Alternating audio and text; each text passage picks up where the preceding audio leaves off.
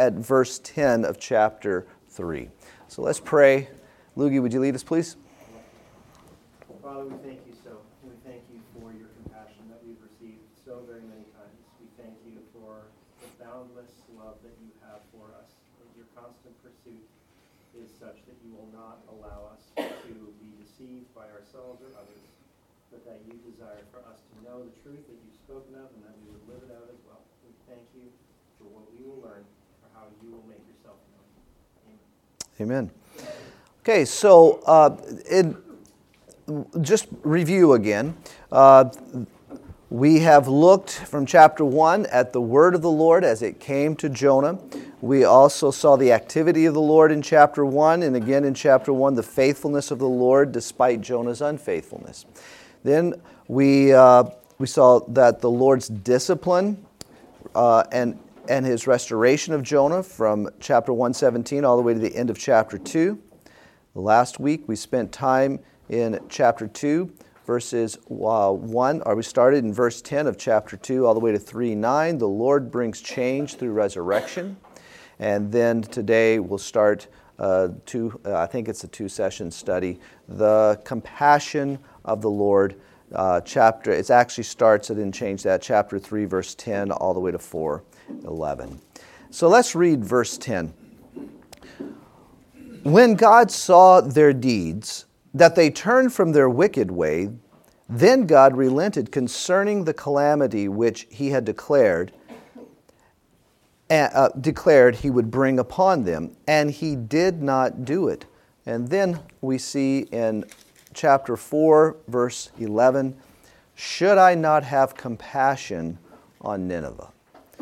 So we're looking at the compassion of the Lord. Should I not have compassion on Nineveh?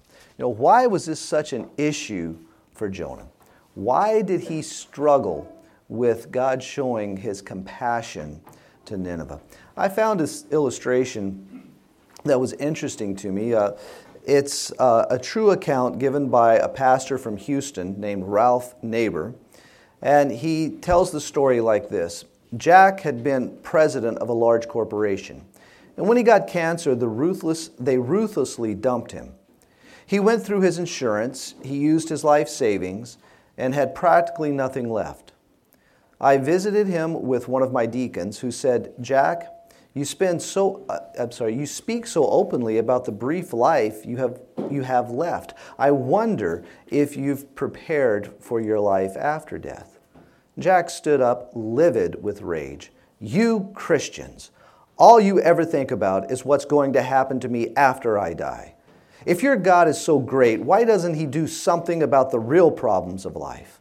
He went on to tell us that he was leaving his wife penniless and his daughter without money for college. Then he ordered us out. Later, my deacon insisted we go back. We did. Jack, I know I offended you, he said, the deacon says. I humbly apologize.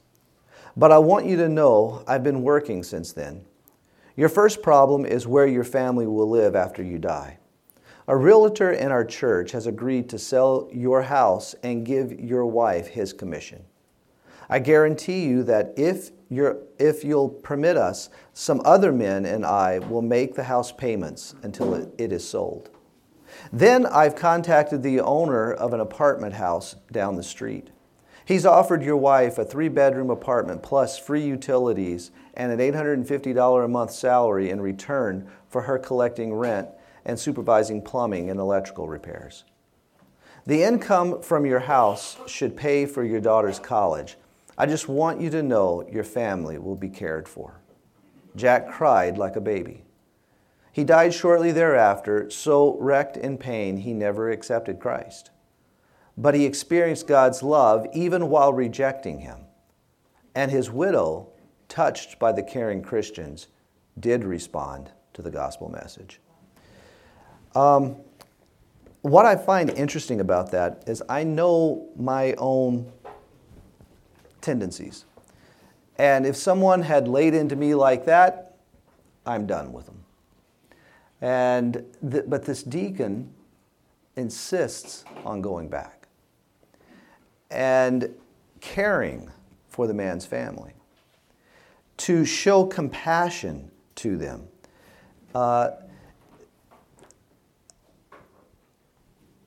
Again, knowing myself, I would think, forget it. But that's not the compassion of God. He sends Jonah to Nineveh. Twice, he insists. And we know that Nineveh, according to chapter 1, verse 1, their wickedness has come up before me. This is a wicked city, wicked people. But God shows compassion. Should this not be true of us?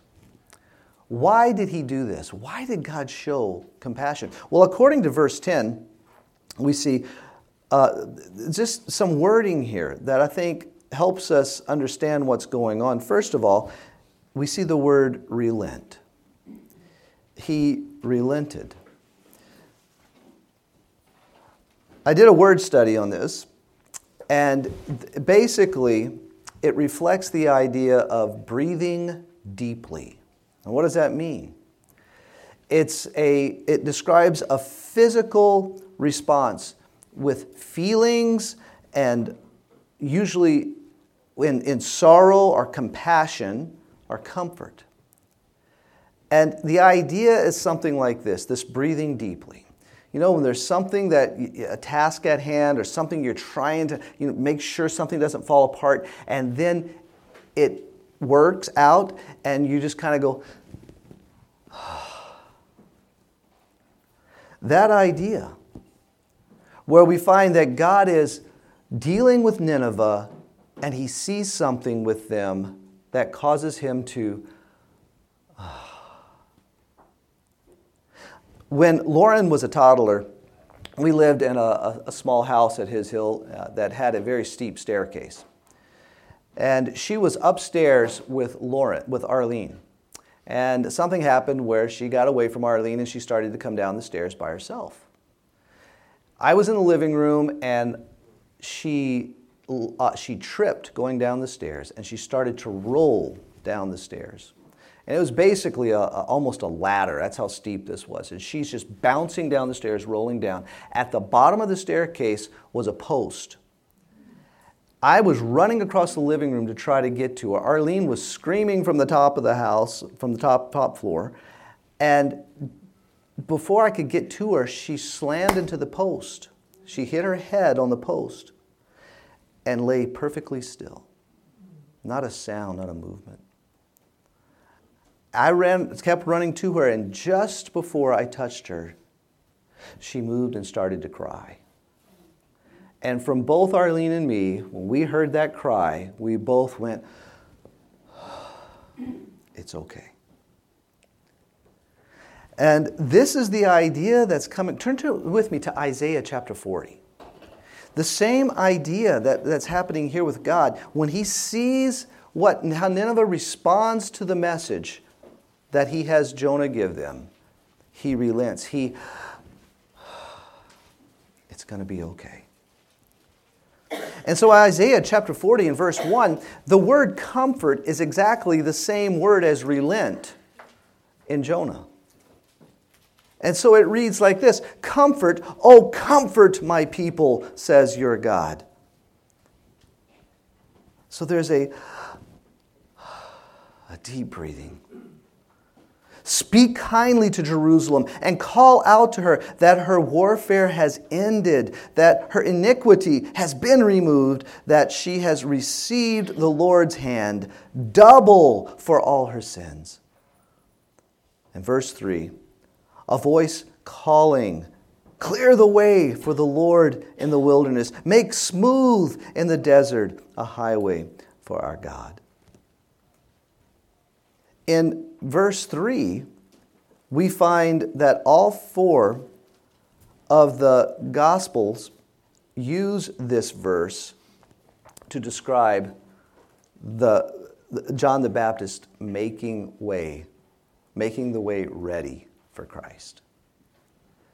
This comfort, everything's going to be okay. in the context of this, we find that the way has been made ready for Christ. And I find this really challenging, interesting, and encouraging. Because, like I said, I know myself. And I would be right there with Jonah. God, why? Why these people? But then God shows us in this His character. This compassion that He has for mankind. And how He shows it, we see in Isaiah, through His Son, Jesus Christ. Any thoughts there?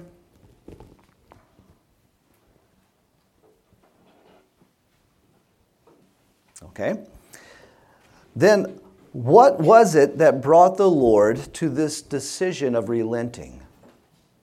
Well, we see again in verse 10 of our passage, God saw. When God saw, He relented. In Luke 15, verse 20, we read this. So this is with regards to the prodigal son when he's returning home.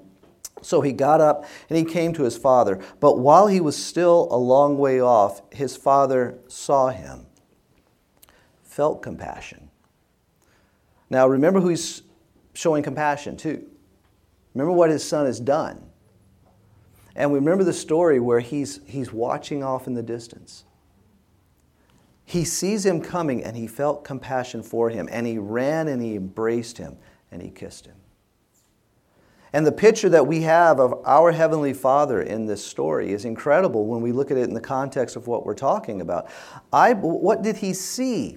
God saw, and the response was compassion. The response was relenting. What did He see? I believe He saw the Ninevites' heart.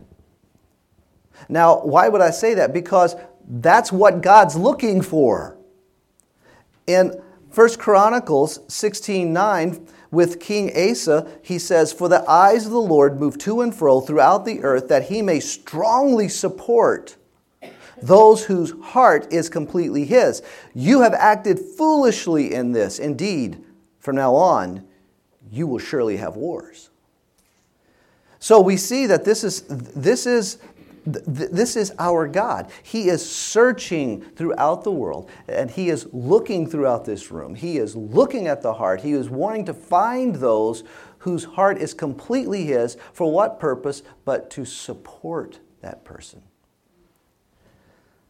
Going on with that thought, Jesus, talking to the lawyer who was testing Him in Luke 10, verse 27, said this, "And He answered, 'You shall love the Lord your God with all your heart, with all your soul, with all your strength, and with all your mind, and your neighbor as yourself.'" And again, Paul to the Ethiopian eunuch in Acts chapter 8, verse 37. Now in some of your Bibles, you'll find that verse is in parentheses, meaning that it was not found, that verse is not found in the older manuscripts. So then why would I want to use it to back this up? I think, well, at least it's telling us what the early church believed. Also, it could be, some have theorized that it could be that someone along the way knew something of the account that had not been put in, so they added it in. But also, I'm okay with it because it doesn't contradict anything in Scripture. And so, what is being said here? Philip said to the Ethiopian eunuch who wants to be baptized, "If you believe with all your heart, you may." And he answered and said, "I believe that Jesus is the Son of God." And then this, remember that Jesus knows your heart. In chapter 4 of Hebrews in verse 12, "For the word of God is living and active and sharper than any two-edged sword, and piercing as far as the division of soul and spirit, both joints and marrow, and able to judge the thoughts and intentions of the heart. And there is no creature hidden from His sight." See, He sees. "But all things are open and laid bare to the eyes of Him with whom we have to do." I think what's going on here is God sees. He sees their heart. When Arlene and I were living in Canada, I got a job as a framer. And I had worked in construction in Louisiana and with my dad's company, but I didn't have a lot of experience. I had just basically gotten started. We moved to Canada, and the economy was booming. They needed workers, and one of my friends worked for this man, Gert Lowen, and told him, hey, I've got a friend who's got some experience in construction, needs a job. So Gert called me that night, and he says, do you have any experience with air tools? I said, yes, I do. He says, great, you got a job. That was it. And he says, show up tomorrow. So I showed up tomorrow, and the first thing I did was shot myself with the gun. And so I had shot my thumb. The nail had hit a knot and twisted up, and I had shot myself. So now I'm thinking, oh my goodness, I got the job because I know how to use air tools. What am I going to do? So I worked for about an hour holding my thumb like this. Finally, his partners came over to me and just kind of leaned over and he says, did you shoot yourself? I said, yes. And he goes, go take care of it. So I went over, I bandaged it up, and I kept working. Well, there was that. And then also, we took a coffee break one time, and it was before the coffee break. I was working in we were building some large things, and I was away from everybody else walking through the building doing something, and I accidentally kicked a thermos. It happened to be my boss's thermos. It was Gert's thermos. And I broke remember the old thermoses with the glass inside? Just shattered it. Oh my goodness. And I could have easily have let the blame stay on his youngest son, who was there as a laborer, and I almost did. But I came clean, told him that I broke it. And then something different about how they built up there from Louisiana. When we were building, as we started to go up higher than the 8-foot wall, we'd always stand on ladders. We'd stand on a ladder to put a joist down. We'd stand on a ladder to nail top plates. We'd sit on a ladder for everything. And it was pretty comfortable. I got up there and found they didn't stand on ladders. They got on top of the walls. And we were building 2.5-story buildings, and they're walking on the exterior walls, just walking on a 2x4 wall, just walking around, holding things, holding joists, banging them together and all this. And everybody knew who Kelly was. He was the one that was walking like this. And even sat and scooted some. But here's the thing. When it was time for me to move on to something else, I got a message through the friend who had got the job for me. And he said, this is what Gert says about Kelly. If Kelly ever needs a job, he's got it. Wow. And I sat there and just looked at him. I thought, you got to be kidding me. I'm the one that shot myself on the first day, broke his thermos, and was the one scooting around on top of all the walls. It really took me back. But what had happened was, he saw my heart, and that impacted his decision as to whether or not I could have a job if I ever needed one.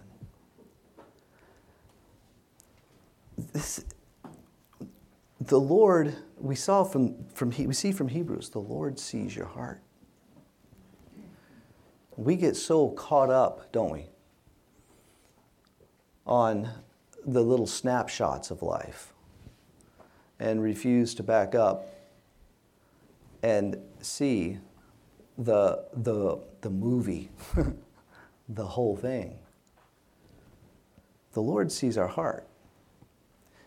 This has been an evil people. They respond to what is being said, and the Lord sees their heart. Any thoughts there? Yeah, that's an incredible conversion. was reading that earlier, the fact that he relented. And from the context, like it's something that I look at and I think that it must have actually been genuine. Which is, like, for one thing, for a believer who is just grouchy, right? Like low blood sugar, whatever. For us to then, for me to come around and say, Father, no, like this is what you want me to do, and I know it. But for someone who is distant from the Lord, for them to be genuine in their repentance. Because that's so often, like in Isaiah, talking about like the frustration that he has with just the pomp and circumstance of Israel. But for this foreign nation to be genuine about their repentance, and that it's not just like, oh, well, something's going wrong, but that they're like, no, this is, the Lord of hosts is the one that we have offended. Like, that's an amazing work in someone else's heart, that they would yield. It's not that they can't hear the Lord, but that choice to yield is often the biggest hurdle, that humility. Yeah. And then it's comedic that you go from there to Jonah just, like Jonah's just tossing the table. It's like, what? I don't believe it. And he doesn't see. He sees what he's gone through, but he doesn't recognize the enormity. And I love how you explain that, the relenting, the Lord's relief. Because I see that with my own kids sometimes. That stubbornness, where you're like, just don't make this the rest of the day for me, please. Like, if it has to be, it will. But I really would prefer that we just resolve this in this next couple seconds. And that same sense for the Lord. There's just there's so much more contained here than just the brief statements. Yeah. Got a couple more? Yes. I appreciate how God gives you as a believer the opportunity to turn it around. And he convicts my conscience immediately. The Holy Spirit is, that was not what I asked you to do. That's not what you were supposed to do. And because it steals my joy when I don't turn around and make it right. I'll apologize when I'm supposed to at the moment when I have the opportunity. Because you don't know when you're going to have another opportunity to do it. And make it. And immediately the burden is lifted, or I don't know if burden is the right word, but the joy returns when you submit to how the Holy Spirit is working in you. Yeah. And I appreciate growing older because of that. The older I'm getting, and the more quicker I think, I'm getting to be better at making things right faster. Yes. Did you still have a comment? Yeah. Yes. Yeah, Kelly, this reminds me of two scriptures that I love and I rehearse a lot throughout my day because I'm really imperfect. But the heart above all else is evil. Who can know it? And then, of course, we're just talking about the fact that the Lord knows it. And so, in the next scripture, take every thought captive unto the obedience of Jesus Christ.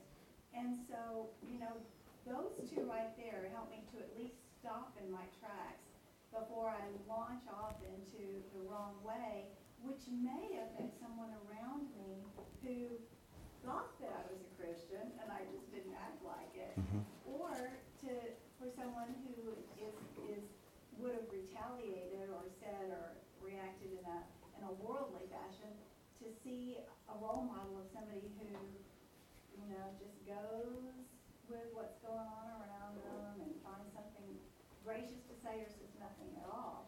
And so you're right, we can't hide from God. And so if we can't hide from God, you're not going to be able to hide from people around you either, especially over time. And so I really like this teaching because it's going to the heart of the issue, which is our heart and how we act, according to what we say we believe. Thank you. So with that, continuing on and building on that, how did the Lord see their heart? What does that mean? Well, if you look at the verse, how it reads, it says, when God saw their deeds. One man once told me this: what you think is what you do, and what you do is what you believe. What you think is what you do, and what you do is what you believe. So what did they do? Well, it says this. It says, he saw their deeds, that they turned. Again, interesting word study with this. Nothing, that we haven't heard before, but still, it doesn't make it not interesting. And basically, this is what it's. This word's interesting in that it's the 12th most frequently used verb in the Old Testament. It appears over 1,000 times. And for better than any other verb, it combines itself to two requisites of repentance. So the act of repentance, two requisites for the act of repentance, is to turn from evil to good. So they turned, it says in verse 10, from their wicked way. They turned from their wicked way.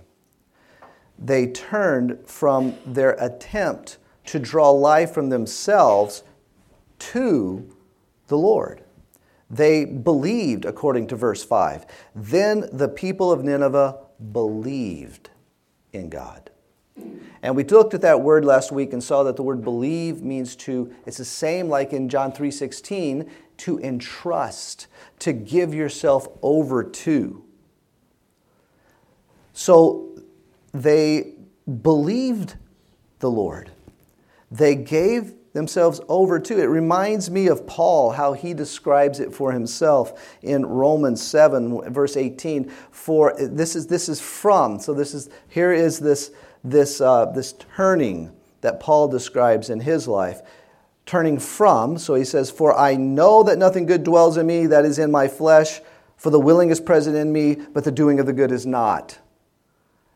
Now this is the act. There's two requisites for this act. So this is not the full act. Recognition that there's nothing here of profit. But then we go on in the same chapter, in verses 24 to 25, we see the second requisite. Wretched man that I am, who will set me free from the body of this death? Thanks be to God through Jesus Christ our Lord. It's an act of turning from myself to Jesus. The Ninevites are not relying on themselves, according to verses 5 to 9. They're not, they hear the message, and then what happens? There's a change in their heart. They are believing God, and from this belief, there are actions that come about. The fasting, the king and the people with the ashes, we talked about that last week. They are acting on their belief. Turn with me to John chapter 6.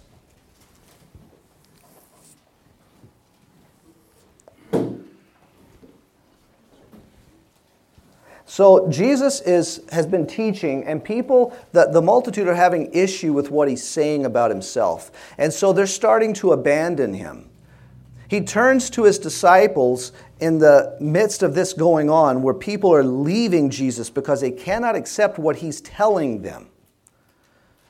They can't accept this message. And he says in verse 66, as a result of this, many of the disciples withdrew and were not walking with him anymore. So Jesus said to the 12, you do not want to go away also, do you?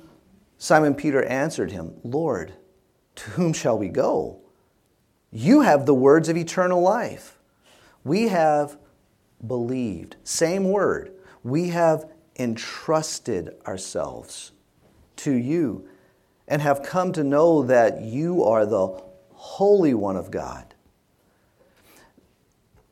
In Colossians 2, verse 8, a verse that you've probably heard me reference a lot, says this, see to it that no one takes you captive through philosophy and empty deception. Now, who is he talking to here? He's talking to believers.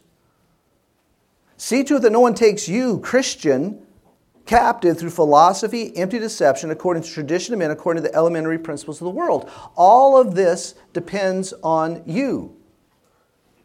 And so often as believers, this is where we find our dependence in ourselves. We find it in our devotion time. Not in Christ, but in our devotion time. We find it in our ability to comprehend or understand theological issues. And we find it in what we do in and of ourselves. And that's just how the world functions. But then the verse ends like this: we are to be taken captive. See, we think our freedom in Christ is a freedom to do what I want. But we are finally free to live as we were created, solely dependent upon the Lord, be taken captive according to Christ. We are free to be His slave. And this is what we were created for. I believe verses 5 to 9 in our text back in Jonah, this was an act of faith. The people are living, they're acting out on faith because, and why do I say that? Because this is the requirement for man in order for God to be pleased. God is relenting. God is taking a deep breath here. God is pleased. What is required for God to be pleased? Hebrews 11:6, and without faith it is impossible to please Him. For he who comes to God must believe, there it is again, and trust that He is, and that He is a rewarder of those who seek Him. To entrust Him, to act with faith. Now, at His Hill in the summertime, when I was full-time there, I was in charge of the high elements course. So the tower, 40-foot tower, and all the activities around it. One of the things we have there is called the Leap of Faith. My mom used to sit and just watch. She just loved to watch the campers go off the Leap of Faith because you never knew what was going to happen. So what the deal is they climb up a 30-foot telephone pole, stand on top of it, and then jump off and grab a trapeze bar that's 6 feet away. I did it one time. That way I could tell the campers every time they asked, "Have you done this?" I'd say, "Yes." It was really interesting to watch these kids. They would not want to climb and jump on the Leap of Faith without the harness and the rope. They never once wanted to do that. We would use those activities as ways to teach them truth of Christ and our need for Him. And so what we would do is we'd stand at the bottom of the Leap of Faith, and I would often look at them and say, "Okay, now this is what you're going to do. We're going to have you climb to the top of the pole, jump off, and grab the bar. You understand that?" "Yeah." And then I would look at them and say, "Okay, go ahead." And they just look at you. And then there's a nervous laugh, often a nervous laugh. I said, "What? Hurry up. We got other people in line." And they'd say, "No." "Why?" "I'm not going unless you put something on me." And so, we would take some time, put a harness on them, and say, "Go ahead." And they still go, "No, not yet." We'll tie them into the rope, and we'd hook the other end of the rope up to us and run it through all the safety systems. And then they would climb and jump. Now, there's two groups of people I have found that are really into this rock climbing, the high course stuff. I was out in Enchanted Rock one time setting up a climbing route, and this guy just showed up out of nowhere. And I looked up at him. I said, "Good morning." And he says, "Good morning." Then he said this, "Man, isn't this incredible?" And I said, "Yeah." And then he went on and said, "You can just feel it in the air, can't you?" And I looked at him, and I said, "It's a pretty incredible sight, yes." and let it go. See, there's a lot of people I have found that get into this rock climbing stuff that are very, very new age. And they try to connect with the rock. I do too, but in a completely different way. And so what they often will do, if you go to get certified to work on these courses, there's a lot of new age stuff that gets thrown at you. And what they're pushing is this: you can do this. You can do this. And then when you've done it, they go, see what you did? And so what we purposely try to do when teaching these things at His Hill is to tell them, you couldn't do it, could you? You couldn't just climb up there and just jump off, miss the trapeze and fall 30 feet to the ground, could you? And they go, no. Well, then how did you do it? And they'd say, well, you had the harness on me and the rope, and you hung on to the other end. I said, yeah. So you did it. How? Well, I did it because of the rope. Yeah. So you did it by the power of the rope, right? Yeah. And then would say, you know what? That's just how God made you. To live in any situation, facing any obstacle, in His power, in His enabling. And so, by faith, you entrust yourself to Him, kind of like you, by faith, entrusted yourself to the rope.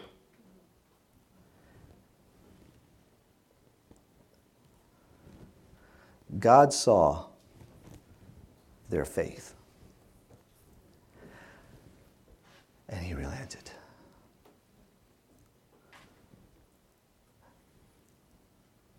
James 2:18 says this, but someone may well say, you have faith and I have works. Show me your faith without the works. And I will show you my faith by my works. These things they did was by faith. They were showing their faith, and God saw. Corrie ten Boom said it like this: faith sees the invisible, believes the unbelievable, and receives the impossible. Faith says, I can't. But Jesus has, and Jesus will. This is what God is looking for. And when He sees it in your heart, He relents. It's going to be okay. Any thoughts before we pray?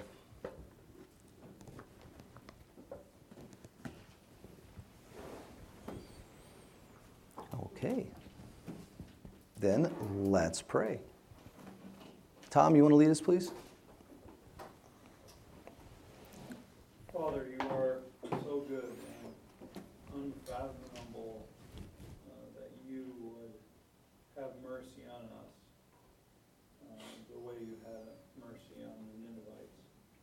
So we thank you, Lord, and thank you for showing us your truth. Bless this time as we go into the service. Please help Charlie and